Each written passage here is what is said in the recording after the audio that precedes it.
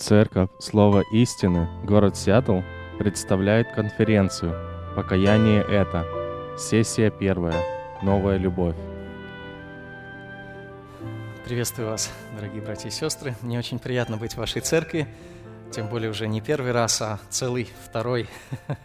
И возвращаться – это неплохая примета. Возвращаться – это очень приятно, когда ты возвращаешься в Божью церковь, возвращаешься к лицам, которые светятся любовью к Иисусу Христу и к братьям и сестрам, и это очень приятно. Как-то к известному иудейскому раввину Гилелю подошел один ученик и спросил: «Можете ли вы пересказать весь закон, стоя на одной ноге? То есть очень быстро». И он ответил: «Не делай другим того, что тебе самому неприятно». А весь остальной закон, сказал он, лишь разъясняет эту заповедь. Что главное в законе Божьем? Это действительно очень важный вопрос. Что главное в духовной жизни? Ведь мы с вами не хотим потратить свою жизнь на что-то второстепенное, не имеющее действительной духовной ценности.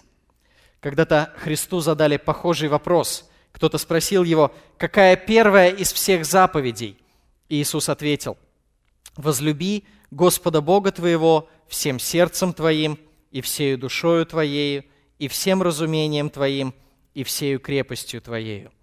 Откройте, пожалуйста, Евангелие от Марка, 12 главу. Евангелие от Марка, 12 глава, 28-30 стихи. Пока вы открываете, давайте вспомним контекст. С 11 главы евангелист Марк начинает рассказывать о последней неделе в жизни Иисуса Христа. Представьте себе, 10 глав Евангелия от Марка рассказывают обо всей предыдущей жизни Христа, 33 года, включая несколько лет Его служения. И целых 6 последних глав Его Евангелия посвящены всего лишь очень короткому периоду в Его жизни, самой последней неделе в жизни Христа. Какие события происходят с нашим Господом в это время? В 11 главе Евангелия от Марка рассказывается о том, как Он въезжает в Иерусалим на осленке, и это символизирует то, что Он провозглашен Мессией. Он провозгласил себя перед Израилем как царь и искупитель. Затем Он совершает очищение храма, и тем самым Он показывает суд над фарисейской религией. Вот та фарисейская религия, тот иудаизм, который сформировался к первому веку нашей эры и центром которого служил храм, нуждался в коренном очищении. Все оттуда должно было быть выгнано, очищено, все должно было быть изменено. Затем евангелист Марк рассказывает о том, как Христос проклинает смоковницу. И это тоже символ суда над Израилем. Бог ожидал увидеть плодов на своем народе, но не нашел этих плодов. И поэтому этот народ был близок к проклятию. Затем Христос рассказывает притчу о злых виноградарях. И фарисеи понимают, о ком Он говорит. Они понимают, что Он говорил именно о них. Именно они, эти самые злые виноградари, которые не отдают Богу ожидаемого плода. Конечно же, все эти события не могли настроить народ, и особенно фарисеев, за Христа. Они не могли очень расположить их ко Христу, скорее наоборот. Фарисеям нужен был только повод, чтобы Его убить. Но пока что им мешает то, что Иисус окружен толпами народа. Вокруг Христа всегда присутствует много людей, и Иисус Христос учит их. Он учит их как царь, въехавший в город на осленке. Он учит их как Мессия, пришедший со властью к своему народу. Он учит их как сын хозяина виноградника, который послан к злым виноградарям, чтобы они устыдились и раскаялись. И Он учит их весь этот период, оставшуюся неделю своей жизни, Он учит их, какова природа истинной религии, какова природа настоящих отношений с Богом. И Христос снова и снова противопоставляет истинную веру с одной стороны, вере книжников и фарисеев с другой стороны. И вот именно в таком контексте мы находим это происшествие. Я надеюсь, вы открыли уже Евангелие от Марка, 12 главу. Давайте прочитаем 28-30 стихи. Один из книжников, слыша их прения, их споры, и, видя, что Иисус хорошо им отвечал, подошел и спросил его, какая первая из всех заповедей? Иисус отвечал ему, первая из всех заповедей – слушай, Израиль, Господь Бог наш есть Господь единый, и возлюби Господа Бога твоего всем сердцем твоим, и всею душою твоею, и всем разумением твоим, и всею крепостью твоею. Вот первая заповедь. В этом тексте мы с вами увидим основание для любви к Богу, характер любви к Богу и уникальность любви к Богу. Давайте рассмотрим все эти составляющие. Во-первых, мы обратим внимание на основание для любви к Богу. 28 стих. «Один из книжников, слыша их прения и видя, что Иисус хорошо им отвечал, подошел и спросил его, какая первая из всех заповедей?» Почему он вообще задал этот вопрос?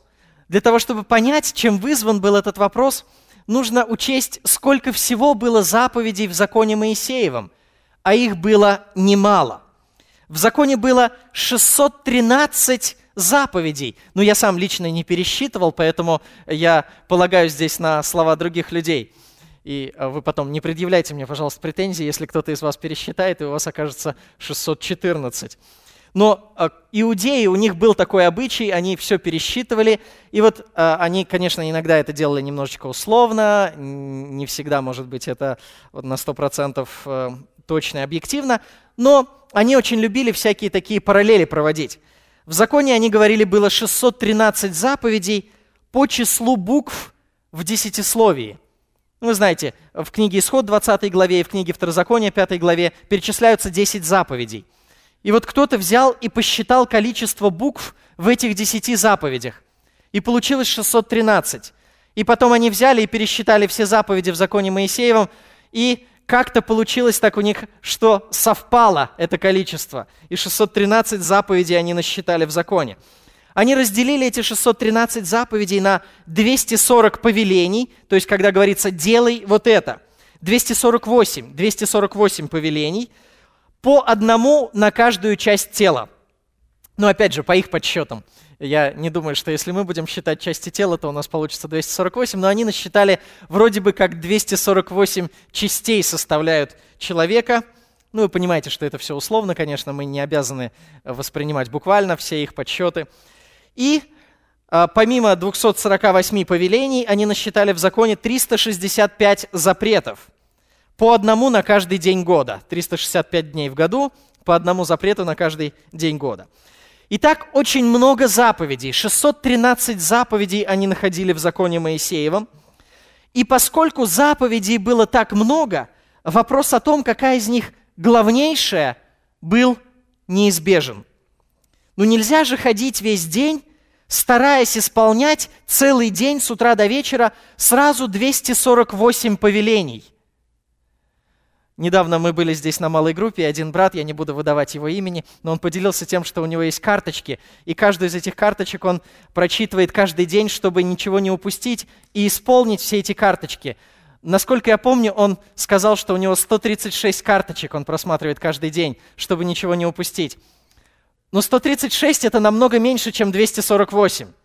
Если бы он попытался исполнять каждое из 248 повелений закона каждый день, то его жизнь была бы еще более miserable, еще более трудно ему было бы это делать. Вдруг окажется так, что вы пытаетесь исполнять все эти 248 повелений закона каждый день, но у вас получается исполнить только 100. Вы не успеваете исполнить остальные. Но вдруг окажется так, что эти 100 повелений как раз наименее важные в законе. Получается, что вы потратили весь свой день на то, что менее важно, а самое главное упустили.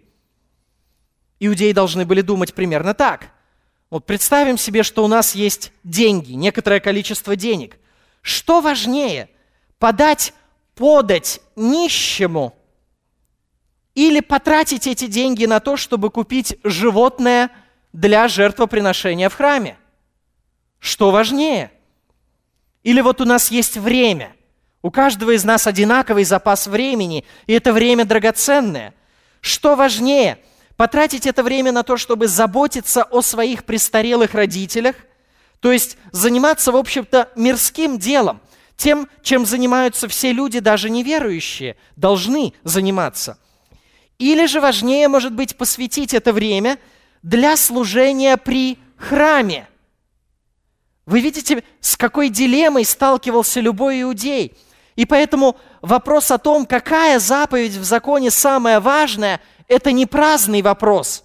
Это очень-очень важный вопрос, который имеет самое существенное практическое значение. Этот вопрос был также непосредственно связан со спасением. А это очень важно, спасение души. Если человек, думали иудеи, будет исполнять всегда самую главную заповедь, то уж, конечно, Бог не отвергнет его. Может быть, он не исполнит какие-то менее важные заповеди, но если у него получится узнать, какая заповедь самая главная, и он будет ее исполнять все время, то тогда точно такой человек будет спасен. Так думали иудеи. Как же Иисус отвечает на вопрос этого благородного книжника, для которого этот вопрос был очень важен?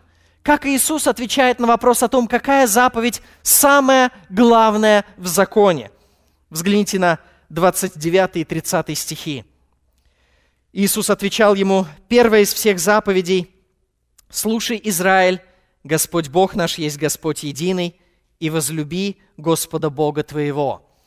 Иисус процитировал здесь текст из Ветхого Завета. Но это естественно, ведь книжник спрашивает его, какая заповедь самая главная в законе. И Иисус Христос цитирует ему заповедь из закона. Он цитирует ему заповедь из книги Второзакония, которую мы находим в 6 главе 4-5 стихах. А там сказано так, Второзаконие 6 глава 4-5 стихи. «Слушай, Израиль». Это обращение к израильскому народу, ко всему народу Божьему. «Слушай, Израиль, Господь Бог наш, Господь един есть. И люби Господа Бога твоего всем сердцем твоим, и всею душою твоею, и всеми силами твоими». Это, оказывается, было великое исповедание веры, которое иудеи произносили каждый день. Оно начинается со слова «слушай», «слушай, Израиль». Знаете, как по-еврейски «слушай»? «Шема». И вы наверняка слышали это слово «шема». Очень часто можно услышать, говорят об этом, даже называют эти слова, эти стихи называют «великое шема», потому что все иудеи должны были их знать наизусть и повторять каждый день. Для чтения шема существовало множество правил.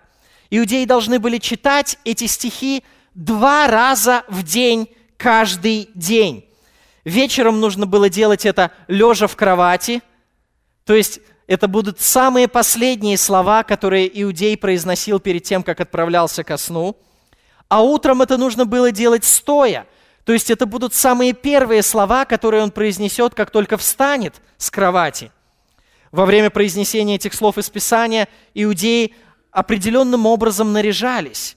Они надевали на голову или на руку специальные коробочки. Они назывались филактерии, или, если вы читаете синодальный перевод, хранилища. Помните, да, расширяют хранилища свои. Это такие коробочки, в которых тот же самый текст Писания был написан на листочке на еврейском языке и вложен туда, в эту коробочку. Они подходили к чтению шема очень серьезно. Человек, который был ритуально нечистым, оскверненным, он не должен был читать шема в этот день, пока он не очистится. Кроме того, иудеи хранили эти слова закона в специальных коробочках, которые они прибивали к косякам дверей. И даже сейчас, если вы приедете в Израиль и окажетесь в каком-нибудь правоверном ортодоксальном районе, вы увидите на каждой двери такую небольшую коробочку, и там, завернутый на листочке или на пергаменте, лежит тот же самый текст. Именно эти слова из Второзакония, слово в слово переписаны, скопированы, лежат вот в этих коробочках. Итак, иудеи носили их на голове или на плече, и они постоянно, у них висели на двери, прибитые вот к такой вот коробочке. Поэтому иудеи должны были очень хорошо знать этот текст. Он у них, как говорят, от зубов отскакивал. Они 2 раза в день его повторяли утром и вечером. И разбуди его ночью, и спроси, прочитай Шема, и каждый иудей сможет процитировать вам эти слова наизусть. Поэтому теперь в разговоре с Христом книжники и фарисеи не могли обвинить Иисуса в ошибке. Они ведь сами повторяли именно эти слова. Не какие-то другие слова и не какую-то другую заповедь, а именно эти слова, повторяли их 2 раза в день, носили их в хранилищах, на голове и руке, прибивали их к дверным косякам каждого дома. И Христос дает им этот ответ, который они должны были и сами прекрасно понимать. Однако не понимали. Христос как бы говорит им: вы носите эти слова на себе, вы читаете их каждый день, вы вешаете их на дверях каждого дома, и вы не знаете, какая заповедь самая великая. Но проблема в том, что прочитать-то эти слова было легко, даже 2 раза в день. В этом нет ничего трудного. А вот исполнить эти слова гораздо труднее. Взгляните еще раз на эти слова. «Слушай, Израиль, Господь Бог наш есть Господь единый, и возлюби Господа Бога твоего». По-другому можно перевести с еврейского оригинала так: «Наш Бог только Господь». И в оригинале здесь используется слово «Яхве», заветное имя Бога. Наш Бог только Яхве. Яхве один. Только Яхве является нашим Богом. Другого Бога у нас нет. Нет никого подобного Ему, никто не может сравниться с Ним. То есть, эти слова, которые предшествовали заповеди возлюбить Бога, они говорили о том, что только один истинный Бог существует во всем мире. Нет других богов. В Псалме 95, в 5 стихе сказано: «Все боги народов – идолы». Все остальные боги – это просто мертвые чурки, чурбаки, которые люди выпилили там или вырезали своими руками. Все боги народов – идолы, а Господь небеса сотворил. Эти слова также указывали на то, что нет никого рядом с истинным Богом. Пророк Исаия в 40 главе восклицает, точнее, Бог через пророка Исаию говорит: «Кому же вы уподобите меня и с кем сравните?» Ответ очевиден: никому и ни с кем. Никто не может сравниться с Богом. Эти слова говорили о том, что нет и никогда не будет достойного претендента. Никто не будет рядом с Богом, так, чтобы нам нужно было устраивать голосование, кто более великий. В книге пророка Даниила говорится: нет никого, кто мог бы противиться руке его и сказать ему: что ты сделал. Нет никого. Никто не может противостать Богу, и никто не может сравниться с Ним. Если бы всех существ, которые наполняют всю Вселенную, можно было разделить на спортивные лиги. Вы знаете, когда играют в какие-то спортивные игры, соревнования устраивают, то там разделяют все команды на спортивные лиги. Есть дворовая лига, самая низшая, туда может прийти любой любитель, а есть высшая лига, и они друг с другом не играют, потому что силы слишком неравные. Так вот, если бы всех существ во Вселенной можно было разделить на спортивные лиги, то Бог играл бы в высшей лиге один. Все остальные находились бы в дворовых лигах или еще ниже. Никто не может даже близко сравниться с Ним. Наш Бог только Яхве, только Господь. Господь один есть, только Он есть истинный Бог. Никто с Ним не сравнится. Он уникальный, поэтому да не будет у тебя других богов, говорит первая заповедь. И сразу же вслед за этими словами: Господь наш, только Он есть Бог, и возлюби Господа Бога. Видите, да?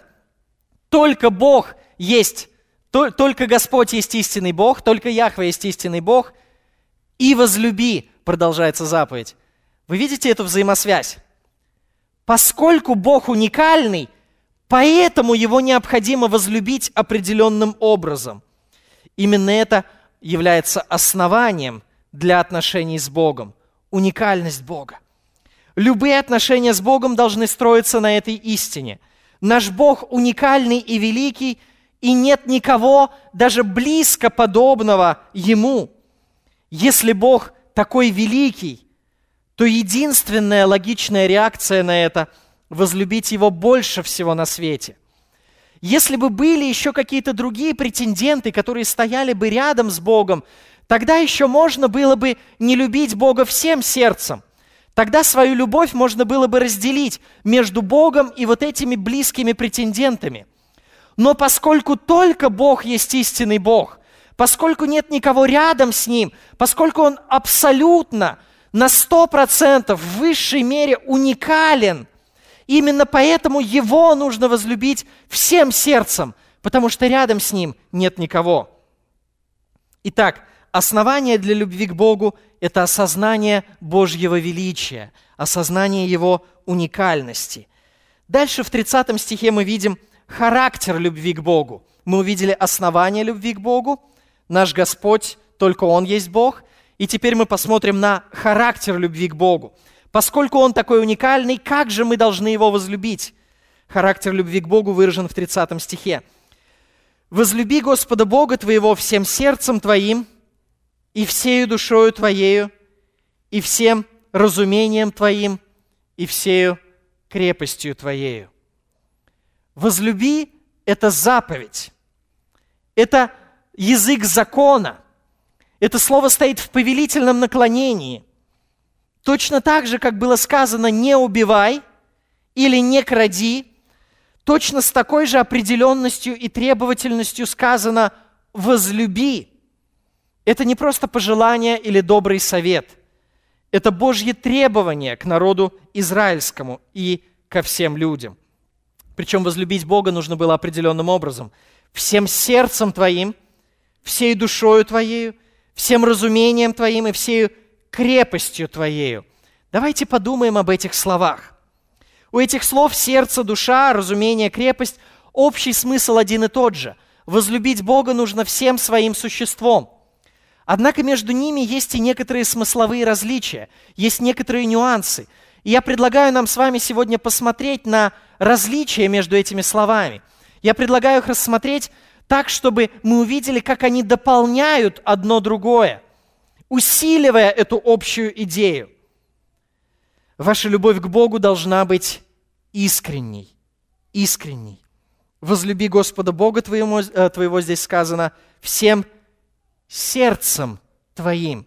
Всем сердцем. Сердце в Писании – это внутренняя сущность человека. И очень часто сердце противопоставляется внешнему человеку.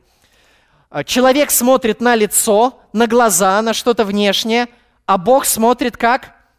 На сердце, на то, что внутреннее. Таким образом, сердце очень часто противопоставляется внешним и поверхностным действиям.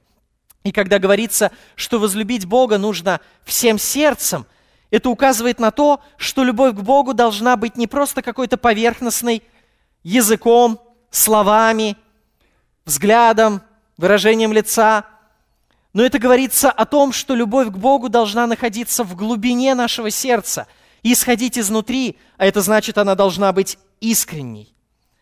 Одного мальчика в церкви как-то поймали на том, что он подворовывал деньги из церковного ящика, из ящика для сбора пожертвований. И когда узнали, кто же был этот вор, который уже некоторое время подворовывал деньги, все просто ахнули. Оказалось, что это был тот же самый мальчик, который незадолго до этого выиграл в церкви конкурс в воскресной школе. Конкурс на знание стихов из Библии. Он лучше всех остальных детей знал стихи из Библии, но именно он больше остальных детей нарушал эти стихи. Действительно, он любил Бога только словами, устами и языком, тем, что он мог процитировать какие-то слова, но он не любил Бога своим сердцем. Позвольте спросить вас, устремляете ли вы свою волю к Богу? Когда вы приближаетесь к Богу в молитве, приближаетесь ли вы только языком, или же вы приближаетесь и своим сердцем? Когда вы приходите для общения с церковью и для слышания Слова Божьего в дом молитвы? Приходите ли вы только ногами, или вы приходите сердцем? Когда вы сейчас или в любое другое воскресенье слушаете чтение и объяснение Писания, то слушаете ли вы только ушами, или вы слушаете сердцем? «Возлюби Господа Бога твоего всем сердцем твоим», повелевает Христос. Ваша любовь к Богу должна быть искренней. Далее, любовь к Богу должна быть эмоциональной. Она должна быть эмоциональной. «Возлюби Господа Бога твоего не только всем сердцем, но и всей», как мы читаем дальше, душою, всей душою твоею. Душа часто представлена в Писании как сосредоточие эмоций. Помните, Христос говорил: «Душа моя скорбит смертельно». Душа – это средоточие эмоций. И вот эта заповедь показывает, что ваша любовь к Богу должна быть эмоциональной. Она не должна быть сухой. Любовь к Богу должна затрагивать и наши чувства в том числе. Заметьте, что Христос не просто сказал «узнай», или не просто сказал «подумай о чем-то», «помысли о чем-то».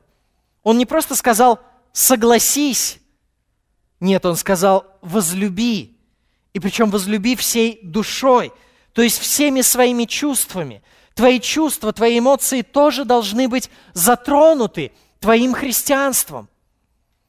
Это признак истинной веры, в отличие от лицемерной веры книжников и фарисеев, которых обличал Христос, которые с чем-то умственно соглашались, холодно и сухо исполняли какие-то заповеди, но их сердце не горело для Бога, и они не любили Бога всей душою своею.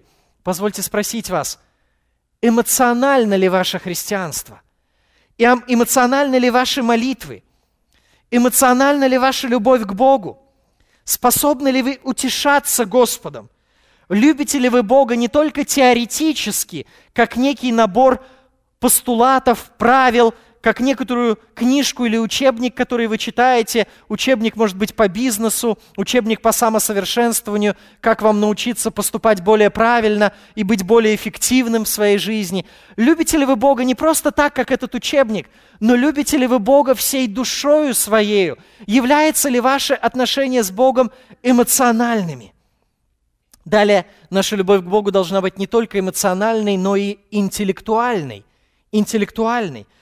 Мы прочитали: «Возлюби Господа Бога твоего всем разумением твоим».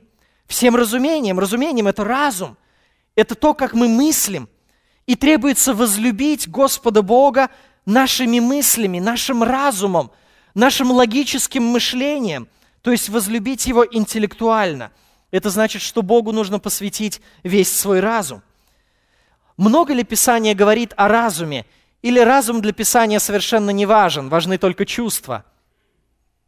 Любой, кто читает Библию не первый день, прекрасно знает, что Писание наполнено буквально словами, утверждениями, которые говорят именно о разуме человека.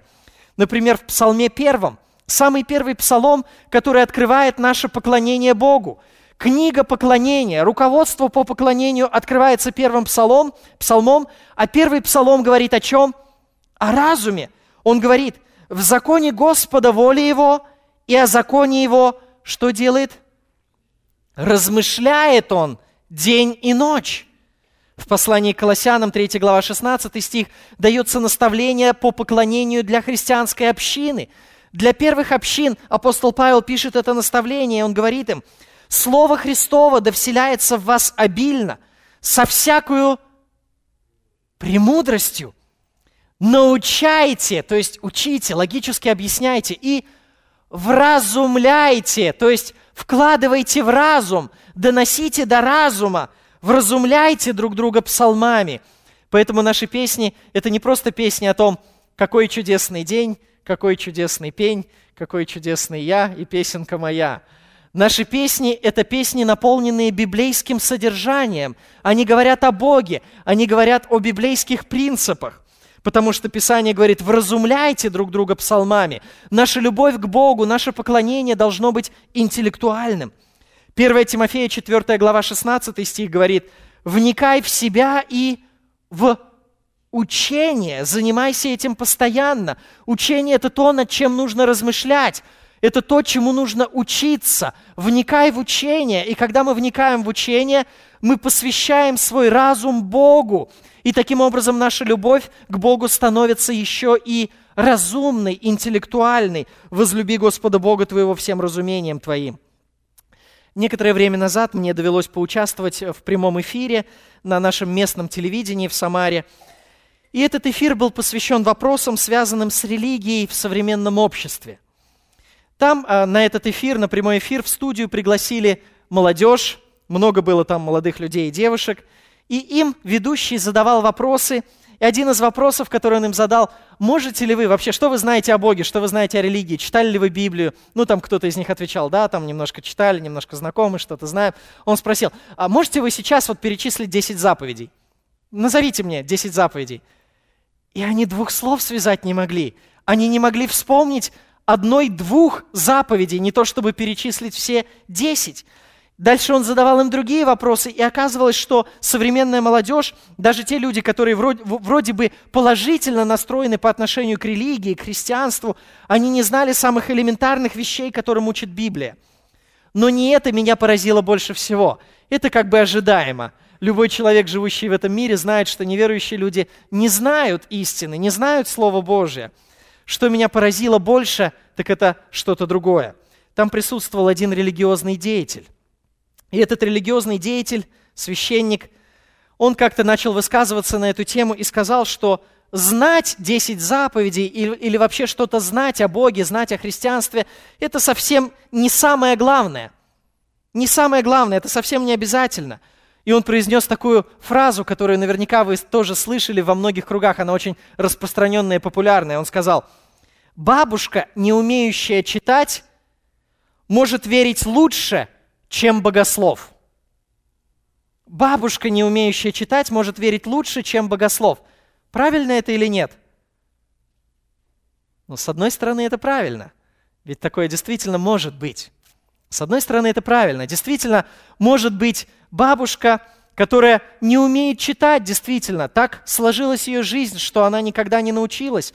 И она не может сама вникать в Слово Божье, и она только со слуха что-то узнает, но ее сердце так горит для Господа, что она постыдит многих пасторов.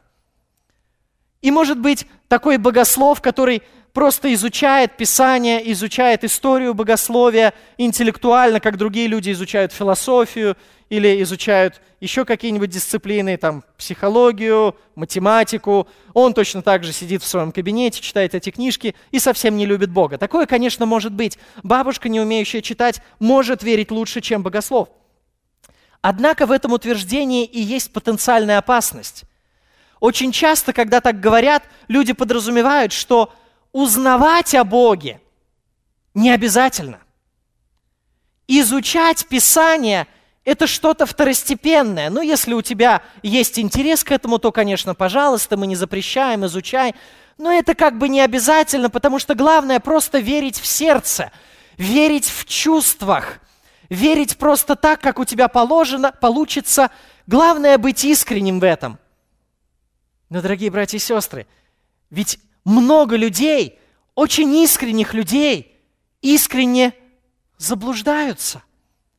Как много людей есть в разных еретических учениях, которые очень искренни, и вы с ними поговорите, и вы проникнетесь к ним уважением и добротой, и теплотой, потому что они очень искренние люди, но они искренне заблуждаются. Действительно, если человек, может быть, обратился к Богу в позднем возрасте, может быть, действительно это бабушка или дедушка, который только-только на закате своей жизни обратился к Богу, и у него не было возможности изучать Священное Писание. И сейчас, когда он обратился, он уже такой старенький, что ему трудно читать, а то, что он читает, он едва понимает. Тогда, конечно, такой человек, может просто руководствоваться своими чувствами, тем, что он услышит, и, может быть, вот такой вот человек будет более искренним, и его любовь, может быть, будет более высокой к Богу, чем у некоторых других христиан, которые много знают. Но это скорее исключение. Чаще же всего, если у человека есть возможность изучать Священное Писание, вникать в учение, как мы прочитали в первом послании к Тимофею, но он осознанно от этого отказывается, не хочет этого делать, ленится, то чаще всего такой человек показывает, что он не любит Бога своим разумением. Люди склонны исключать разум из своей веры. Это может проявляться в том, что они говорят: «Я хочу испытывать приятные чувства от пения христианских гимнов и от молитвы, но я не хочу изучать Писание. Это слишком для меня скучно, или слишком для меня трудно, или у меня находятся более важные дела, а дел всегда много, и они всегда найдутся, сатана всегда такое искушение пошлет». Но, дорогие друзья, это неправильное мышление, потому что Писание повелевает нам, наш Господь Иисус Христос повелевает нам: возлюби Господа Бога твоего не только душою твоей, но и твоим разумением. Поэтому позвольте спросить вас, изучаете ли вы Бога в Священном Писании? Любите ли вы Бога своим разумением? Какие книги о Боге вы читаете? Когда вы в последний раз прочитали книгу, которая глубоко копает в Священном Писании, которая размышляет о Божьих качествах? Когда вы последний раз прочитали книгу, такого плана, такого характера, как, например, «Святость Бога» Спраула, или «Познание Бога» Пакера, или «Поклонение во тьме» Расулова, если привести книгу моего друга. Наша любовь к Богу должна быть не только эмоциональной, но она должна быть и интеллектуальной. Далее наша любовь к Богу должна быть интенсивной. «Возлюби Господа Бога твоего» мы прочитали «всей крепостью твоею». «Всей крепостью твоею». «Всей крепостью» это значит изо всех сил, не слабо, не чуть-чуть, не наполовину. Как в известной песне поется: «Я не хочу полуправды, я не хочу полуверы». Действительно, мы должны любить Бога не просто наполовину, но всем сердцем, всей душою, всем разумением и всею крепостью. Заметьте, 4 раза Христос подчеркивает вот это слово. 4 раза Он повторяет одно и то же. Всем, всею, всем, всею. Тем самым Он говорит, что мы не имеем права любить Бога наполовину, лишь половиной своего существа. Поскольку Бог уникальный, и рядом с Ним нет никого, мы должны возлюбить Бога всем своим существом. И вся наша любовь должна быть посвящена именно Богу в первую очередь. Теплой любви к Богу никогда не будет достаточно. Помните, Христос сказал в Откровении 7 церквам, Он сказал одной из церквей: «Но как ты тепл, ни горячий, ни холоден, то извергну тебя из уст моих». Если наша любовь к Богу теплая, то это показывает, что мы в очень опасном положении. Писание повелевает нам возлюбить Господа Бога всем, всею, всем, всею. Один человек по имени Карл Принц, он много лет был послом Швеции в Канаде. Когда ему исполнилось 99 лет, 99 – это очень большой возраст, телеведущий спросил его, что бы он посоветовал, чтобы достичь такой же долгой и плодотворной жизни. И этот человек ответил: «Я бы предложил только одно правило – быть умеренным во всем». Но потом он тут же поправился. Он добавил: «Позвольте поправиться, во всем, кроме одного». Потому что в Библии мы читаем заповедь возлюбить Господа Бога всем сердцем, душой и разумом. Это единственное, чего никогда не бывает слишком много. Мы можем быть с вами умеренными во всем остальном в своей жизни, умеренными в еде, умеренными в каких-то увлечениях, умеренными в работе. Мы можем быть умеренными во всем, но мы не имеем права быть умеренными в своей любви к Богу. Наша любовь к Богу должна захватывать нас полностью. Позвольте спросить вас, любите ли вы Бога всей крепостью, изо всех сил? Итак, мы с вами рассмотрели основания для любви к Богу. Это осознание Его уникальности, Его величия. И мы рассмотрели характер любви к Богу. Она должна быть искренней, эмоциональной, интеллектуальной и интенсивной. И в заключение Христос указывает на уникальность любви к Богу. Уникальность любви к Богу. Любовь к Богу – это любовь неповторимая. Любовь к Богу – это такая любовь, на которую ничто другое не может быть похоже. Взгляните на конец 30 стиха и на 31 стих. Христос сказал после этих слов: «Вот первая заповедь, вторая, подобная ей, возлюби ближнего твоего, как самого себя».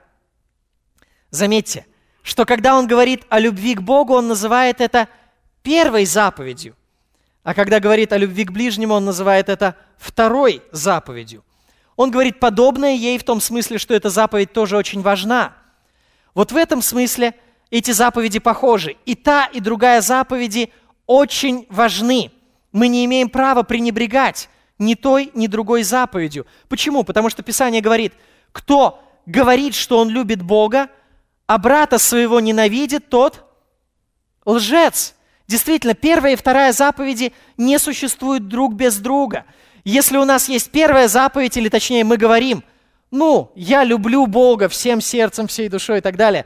Но если рядом с этим не стоит любовь к ближнему, то значит, что мы не любим Бога, мы не исполняем первую заповедь, мы лжецы, мы обманываем сами себя. Поэтому эти две заповеди одинаково важны. Это да, они одинаково важны. Но, заметьте, хотя обе заповеди одинаково важны, любовь одна и любовь другая не одинаковы. Обе заповеди одинаково важны, но первая любовь и вторая любовь не одинаковы. Это одинаково важные заповеди, но разные по своему характеру виды любви. Заметьте, что о ближнем не сказано: «И возлюби ближнего твоего всем сердцем твоим, и всею душою твоею, и всем разумением твоим, и всей крепостью твоею». Не так ли? Вот если бы так мы попробовали любить, если бы мы сказали: это же вторая заповедь, она такая же, подобная, как первая, поэтому давай-ка я возлюблю какого-нибудь своего ближнего, выберу ближнего и буду любить его всем сердцем, всей душою, всем разумением и всей крепостью, то что мы будем? Кем мы станем? Идолопоклонниками. Мы превратим нашего ближнего в идола. Мы поставим его на место Бога. Нет, о Боге сказано: возлюби его всем сердцем и так далее. А о ближнем сказано: возлюби ближнего твоего как самого себя. Но ведь и себя мы не должны любить всем сердцем, всей душою, всем разумением и всей крепостью. Наша любовь к себе, она у нас уже есть, кстати, да, ей не нужно учиться, мы и так все себя любим. Вот наша любовь к себе, она не должна быть полностью захватывать наше существо. И наша любовь к ближним, она тоже не должна захватывать все наше существо. Она должна быть подчинена нашей любви к Богу. Таким образом, это, по сути, в первую очередь заповедь не любить нашего ближнего всем сердцем и всей душой, и всем разумением, всей крепостью. Тем самым эта заповедь осуждает поклонение творению как идолу. Наши высшие чувства и высшая преданность должны принадлежать только Богу. Помните, как Христос говорил в Матфея 10 главе: «Кто любит отца или мать больше, нежели меня, тот недостоин меня», говорит Христос. «И кто любит сына и дочь более, нежели меня, тот недостоин меня». То есть даже наша любовь к самым близким людям, она не стоит на одном уровне с любовью к Богу, поскольку наши близкие, они не Бог. Они не являются уникальными творцами нашей души. Они не являются уникальными судьями всей Вселенной. Они не являются Богом, поэтому мы не имеем права их любить так же, как Бога. Наша любовь к ближним, она подчинена нашей любви к Богу. Ну и, кстати, чем больше мы будем любить Бога, и чем больше мы будем повиноваться Его заповедям, тем больше это будет проявляться и в нашей любви к ближним. А если мы поставим наоборот, если мы сделаем ближнего идолом и будем стараться любить его больше всего на свете, то мы не сможем любить его так, как должно, потому что в нас не будет любви Божьей, и в нас не будет Божьей благодати, которая дает нам способность любить своего ближнего. Вот такой вот парадокс. Дорогие друзья, позвольте спросить вас, любите ли вы Бога больше, чем своих ближних? Любите ли вы Бога больше, чем все остальное? Больше, чем любое удовольствие? Больше, чем любого человека? Это очень важно и актуально, особенно для молодых людей, которые размышляют о вступлении в брак. Очень часто человек затмевает Бога у них перед глазами, и они совершают ошибки, впадают в грехи и поступают неправильно. Их христианство разваливается на куски. Поэтому я спрашиваю вас, любите ли вы Бога больше, чем любого человека, так, чтобы повиноваться Богу больше и уже из любви к Богу исполнять все остальные заповеди? Любите ли вы Бога больше, чем самого себя? Во всем Писании Господь повелевает нам любить Его, и мы могли бы сейчас процитировать очень много текстов из Писания, где говорится о любви к Богу, но из-за недостатка времени мы не будем читать их все, я, может быть, только несколько назову. Исход 20 глава. Бог говорит: «Творящий милость до 1000 родов любящим меня». За любовь к Богу Бог обещает награду. Второзаконие 10 глава. «Итак, Израиль, чего требует от тебя Господь Бог твой? Того только, чтобы ты боялся Господа Бога твоего и ходил всеми путями Его, и любил Его, и служил Господу, дабы тебе было хорошо». Когда мы любим Бога, Бог дает нам за это награду. Нам будет хорошо. В Новом Завете сказано, Римлянам 8 глава, «Любящим Бога, призванным по Его изволению, все содействует ко благу». Кому все содействует ко благу? Любящим Бога. Ефесянам 6 глава, «Благодать со всеми любящими Господа нашего Иисуса Христа нерушима». И в 1 Коринфянам сказано, «Кто не любит Господа Иисуса Христа, анафема, Господь грядет». И в заключение мне хотелось бы сделать несколько важных выводов из того, о чем мы говорили. Первый вывод. Самая большая проблема любого человека, как вы думаете, какая? Самая большая проблема любого человека – это проблема неправильной любви. Проблема неправильной любви. Ваша самая большая проблема – это не недостаток знания. Вы знаете, есть очень много людей, которые знают много. Они способны цитировать стихи из Писания, они способны рассуждать о богословских вопросах, и они могут порой заткнуть за пояс какого-нибудь пастора, потому что они много знают, но при этом вся их жизнь идет наперекосяк, вся их жизнь как пояс, спущенный под откос. Они знают много, но они не живут так. Их самая большая проблема – не недостаток знания, их самая большая проблема – неправильная любовь. Ваша самая большая проблема – не импульсивность, не то, что вы вспыльчивый человек. Ваша самая большая проблема не нерешительность, что вы долго раздумываете и не можете принять решение. Все это второстепенные проблемы. Ваша самая большая проблема – это неправильная любовь, неправильно направленная любовь. Вы знаете имя такого известного богослова ранних веков Августина. Знаете, все слышали это имя, да? Одно из самых известных произведений Августина называется «Град Божий». Град Божий, то есть город Бога. И в этом произведении он рассказывает о 2 городах. Он рассуждает о том, что все человечество и вся Вселенная – это как бы история 2 городов. И эти 2 города, один из них – это город земной, который идет в погибель и предназначается к аду, а другой – это город небесный, который идет в небеса и предназначается к спасению. Вот 2 разных города, они между собой непримиримы, они между собой постоянно воюют. И любой человек, который живет на этой земле, он принадлежит либо к одному городу, либо к другому. Он является либо гражданином города земли, либо гражданином города неба. И вот в этом произведении «Град Божий» у Августина звучит очень интересная мысль, одна из центральных его мыслей. Знаете, чем отличаются эти 2 города? Город неба и город земли. Эти 2 города отличаются любовью. Августин очень хорошо понимал, что раз это главная заповедь, то именно на этом строится отличие между верующими и неверующими. 2 города в его произведении отличаются 2 разными видами любви. В одном из этих городов царствует любовь к себе, вплоть до презрения к Богу. В другом городе царствует любовь к Богу, вплоть до презрения к себе. Самое большое отличие между спасенным христианином и неспасенным человеком – это любовь, разная любовь. Второй вывод. Суть любого греха – это ненависть к Богу. Суть любого греха – это ненависть к Богу. Самая главная заповедь – возлюби Господа Бога, как мы с вами прочитали. И любой грех начинается с того, что мы не любим Бога. Или любим Его недостаточно.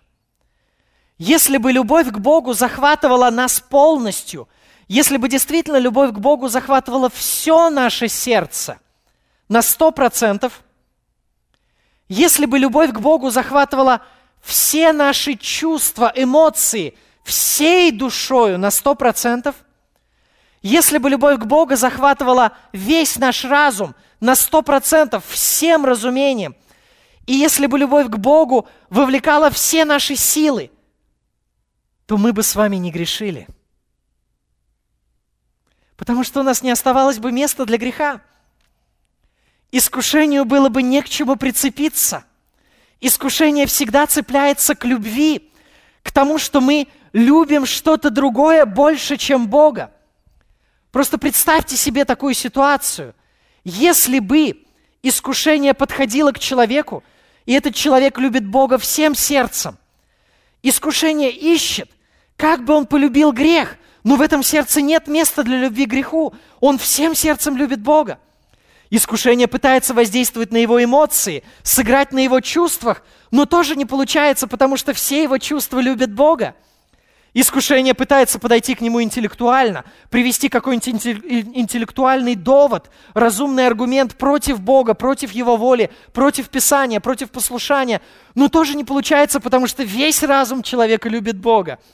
Искушение пытается найти в нем хоть какую-то силу и говорит ему: слушай, ну может быть у тебя хоть маленькая сила осталась на грех. А человек отвечает: знаешь, я не могу грешить, у меня нет сил на грех, я не способен, я все свои силы отдал любви к Богу. У меня не осталось сил, я просто пальцем пошевелить не могу уже. Все мои силы посвящены любви к Богу. Тогда бы мы с вами не грешили. Поэтому, видите, суть любого греха и суть любого искушения – это недостаток любви к Богу. Третий вывод. Человек не может обратиться к Богу самостоятельно. Человек не может обратиться к Богу самостоятельно. Если спросить, легко ли обратиться к Богу, то можно дать разные ответы, правда? Если вы спросите меня, легко ли обратиться к Богу, то я мог бы ответить: да, легко. Да, легко обратиться к Богу, легко, если под этим подразумевать веру в существование Бога. Ну, конечно, нетрудно же поверить в то, что Бог существует. Да, легко, если под этим понимать выход вперед к кафедре. Ну, нетрудно же выйти вперед к кафедре. Ну, преодолел там легкое смущение, ну, в конце концов, там стукнул себя по щеке, сказал себе: ну, тряпка, соберись, давай, все, встал, и ноги идут, ничего, ничто не мешает этому, прошел вперед. Нетрудно, совершенно нетрудно. Легко обратиться к Богу, если под этим понимать произнесение слов «Боже, прости меня». Ну, действительно, нетрудно же сказать «Боже, прости меня». Губы шевелятся, язык говорит, да? Никто крючья не вставил в вашу верхнюю и в нижнюю губу и не растягивает их в разные стороны, так, чтобы вы не могли сказать «прости меня», чтобы вы не могли сомкнуть губы и произнести взрывную букву «П», да? Это нетрудно, легко сказать эти слова. Любой человек может сказать, абсолютно неверующий человек может сказать слова «прости меня» и произнести молитву покаяния. Абсолютно неверующий. Пьяница может это сделать в алкогольном угаре. Но все это не есть подлинное обращение. Все это не есть подлинное и настоящее покаяние. Поэтому мы с вами начали тему, мы говорим на этой конференции о покаянии, и мы начали это с самого главного, на мой взгляд, с того, что покаяние – это не просто произнесение каких-то слов или движение ног, когда мы идем к кафедре. Покаяние – это изменение любви в нашем сердце. Покаяние – это в первую очередь новая любовь. Так вот, позвольте задать вам еще раз этот же самый вопрос. Легко ли обратиться к Богу? Ага, легко. Просто возьми и возлюби Господа Бога твоего всем сердцем, всей душою, всем разумением и всей крепостью твоею. Сущие пустяки. Ну, конечно, мы с вами понимаем, что это сказано с иронией. Конечно же, это не просто нелегко. Для человека это невозможно. Приведу вам такой пример. Есть ли среди вас люди, которые любят молочные пенки? Ну, знаете, когда молоко варишь, кипятишь, образуется пенка. Вот есть, я вижу, некоторые руки поднимают. А есть кто-то, кто терпеть не может молочные пенки. Поднимите, пожалуйста, руки. Есть больше таких людей, да? Вот я принадлежу ко второй группе. Я терпеть не могу молочные пенки. Я вообще, когда вот дорогой брат Павел, его семья, Ольга, Павел, когда они приняли меня у себя в гостях, они спрашивали, что я люблю есть, ем ли я это, ем ли я то. Я им все время говорил, что я всеядный, я ем любую еду. Мне не важно. Вот единственное, чего я есть не могу, это молочные пенки. Терпеть не могу. И вот теперь представьте себе, что человеку, который не может есть, которому противно есть молочные пенки, вы скажете: полюби молочные пенки. Как легко это исполнить? Проглотить он их сможет, да. Он может заставить себя их проглотить, но полюбить молочные пенки он не сможет. Точно так же, когда мы говорим «полюби Бога всем сердцем, всей душою, всем разумением и всей крепостью твоею», это заповедь, которую невозможно исполнить человеческими силами. И поскольку именно эта центральная заповедь, и в этом суть покаяния, в этом суть возрождения, в этом суть изменения сердца, что сердце приобретает новую любовь, то мы понимаем, что обратиться к Богу своими силами невозможно. Эта заповедь показывает полное человеческое бессилие. Поэтому-то Христос и говорит: человеком это невозможно, но не Богу, ибо все возможно Богу. Чтобы мы полюбили Бога, требуется, чтобы Бог изменил наше сердце. В книге Второзакония, 30 глава, 6 стих, и это очень важный стих, мне бы хотелось, чтобы вы все обратили на него самое пристальное внимание. Если вы забудете даже все остальное, что говорилось в этой проповеди, но запомните этот стих, я думаю, что это будет уже хорошо. Второзаконие, 30 глава, 6 стих говорит: «И обрежет Господь Бог твой сердце твое и сердце потомства твоего, чтобы ты любил». Чтобы ты любил Господа Бога твоего от всего сердца твоего и от всей души твоей, дабы жить тебе. Очень важные слова. Можно сказать, что это один из центральных стихов во всем Ветхом Завете. Это центральное учение Ветхого Завета о покаянии, о спасении. Заметьте, дабы жить тебе. Как жить нашей душе? Как нам приобрести жизнь? Как от смерти перейти в жизнь? Как сделать так, чтобы мы были спасенными, и мы не погибли, но имели жизнь? Как сделать так, чтобы мы жили? Вот здесь говорится: дабы жить тебе. Дабы жить тебе, что нужно? Чтобы ты любил Господа Бога твоего от всего сердца твоего, от всей души твоей. Если это будет в твоей жизни, то это показывает, что ты имеешь вечную жизнь. Дабы жить тебе. Ты имеешь вечную жизнь, если ты любишь Бога. Но как сделать так, чтобы ты любил Бога? Обрежет Господь Бог твой сердце твое, чтобы ты любил Господа Бога. Прежде чем Бог совершит хирургическую операцию на нашем сердце, мы не сможем полюбить Его, и мы не сможем обрести спасение. Человеком это невозможно. Для того, чтобы обрести спасение, мы нуждаемся в коренном изменении нашей природы. Дорогие друзья, эта заповедь не способ обрести спасение, потому что мы не можем ее исполнить сами. Если бы это был способ обрести спасение, то это было бы в наших силах, да? Ну ладно, сейчас полюблю, хорошо, и таким вот образом я обрету спасение. Нет, Эта заповедь показывает наше бессилие. Это не способ обрести спасение. Эта заповедь показывает то, что происходит в сердце человека или в жизни человека, когда Господь обрежет его сердце, когда Господь изменит его внутреннюю природу. А обрезание сердца, изменение внутренней природы, как называется по-другому в Писании, как мы говорим? Возрождение, рождение свыше. Когда Бог произведет в вас рождение свыше, тогда вы полюбите Бога всем сердцем, и тогда вы будете живы. Ну и, наконец, последний вывод, 4-й вывод. Самым главным признаком вашего обращения ко Христу, служит не то, что вы произнесли молитву покаяния в прошлом. Самым главным признаком вашего обращения ко Христу служит то, что вы любите Бога в настоящем. Самый главный признак того, что вы действительно верующий, спасенный человек и направляетесь в небеса, это не то, что вы когда-то в прошлом произнесли молитву покаяния, а это то, что вы сейчас любите Бога. Все остальное можно подделать, но только не это. Как-то я беседовал с 2 молодыми людьми. Мы с ними говорили о том, зачем они приходят в церковь. Ну, я знал немножечко об их жизни, что они живут совершенно неверующей жизнью и даже отрицают церковь, отрицают Писание, насмехаются над другими верующими. Но они почему-то приходили в нашу церковь каждую неделю, практически каждое воскресенье. Они были детьми верующих родителей. И я подошел к ним, у нас завязалась беседа, и мы говорили о том, зачем они приходят в церковь. И они называли среди причин, один из них называл такие вещи. В церкви можно увидеться с верующими друзьями, в церкви можно помолиться для успокоения души. Они, отрицая Библию и отрицая христианство, они не отрицали того, чтобы помолиться об успокоении души. Но я сказал им тогда, но ведь суть-то не в этом.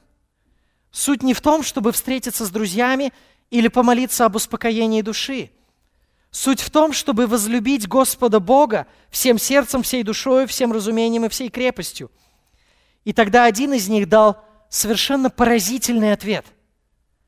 Я просто не ожидал, у меня чуть челюсть там же на месте не упала. Он сказал следующее. Это уже христианство. Но ведь можно же быть просто верующим. Нет, нельзя быть просто верующим в его понимании. И бесы веруют, и трепещут. Спасенный человек – это человек, который любит Господа. Это тот, у которого в сердце живет новая любовь. Я сразу же хотел бы сказать, наверное, самое последнее, что я скажу. Мне не хотелось бы, чтобы у вас сложилось впечатление, что я говорю об абсолютном совершенстве. И кто не достиг абсолютного совершенства, кто согрешает, кто не любит Бога на 100% и абсолютно, тот не спасенный. Нет, я этого не утверждаю. Мы все возрастаем в любви. Наша любовь, когда мы обращаемся к Богу, еще очень маленькая, и по мере духовного роста она возрастает. И эта любовь постепенно вытесняет наши другие виды любви и вытесняет грех из нашей жизни. Но, дорогие друзья, взгляните в свое сердце. Есть ли в вас существенным, ощутимым, видимым образом любовь к Богу, которая является искренней, эмоциональной, интеллектуальной и интенсивной? Давайте помолимся. Господь наш Бог, мы благодарим Тебя сердечно за то, что Ты даешь нам размышлять над Твоим Словом. Мы благодарим Тебя за то, что Ты показываешь нам, в чем состоит суть истинного обращения к Тебе, в чем суть настоящего покаяния. Это покаяние – разворот всей нашей жизни, и начинается он с нашего сердца, с изменения нашей любви. Когда мы уже не себя любим больше всего, всем сердцем и душой, и крепостью, и разумением, но когда мы любим Тебя в первую очередь и выше всего остального. Господи, производи в нас эту любовь. И когда нам не хватает этой любви, когда мы падаем, когда что-то другое, какие-то земные виды любви и земные виды привязанности вытесняют и ослабляют нашу любовь к Тебе, то Ты по милости Твоей исправляй нас, обличай, и Духом Святым по благодати взращивай в нас большую и большую любовь к Тебе. Если кто-то еще из здесь присутствующих не познал Тебя, даруй ему любовь к Тебе в его сердце. Молим Тебя также о наших друзьях, которые предпочитают грех Тебе, предпочитают грех послушанию. Просим, даруем новую любовь в их сердце. Аминь. Вы прослушали конференцию «Покаяние – это». Другие проповеди и информацию о нашей церкви вы можете найти на нашей странице в интернете www.slovoistины.org.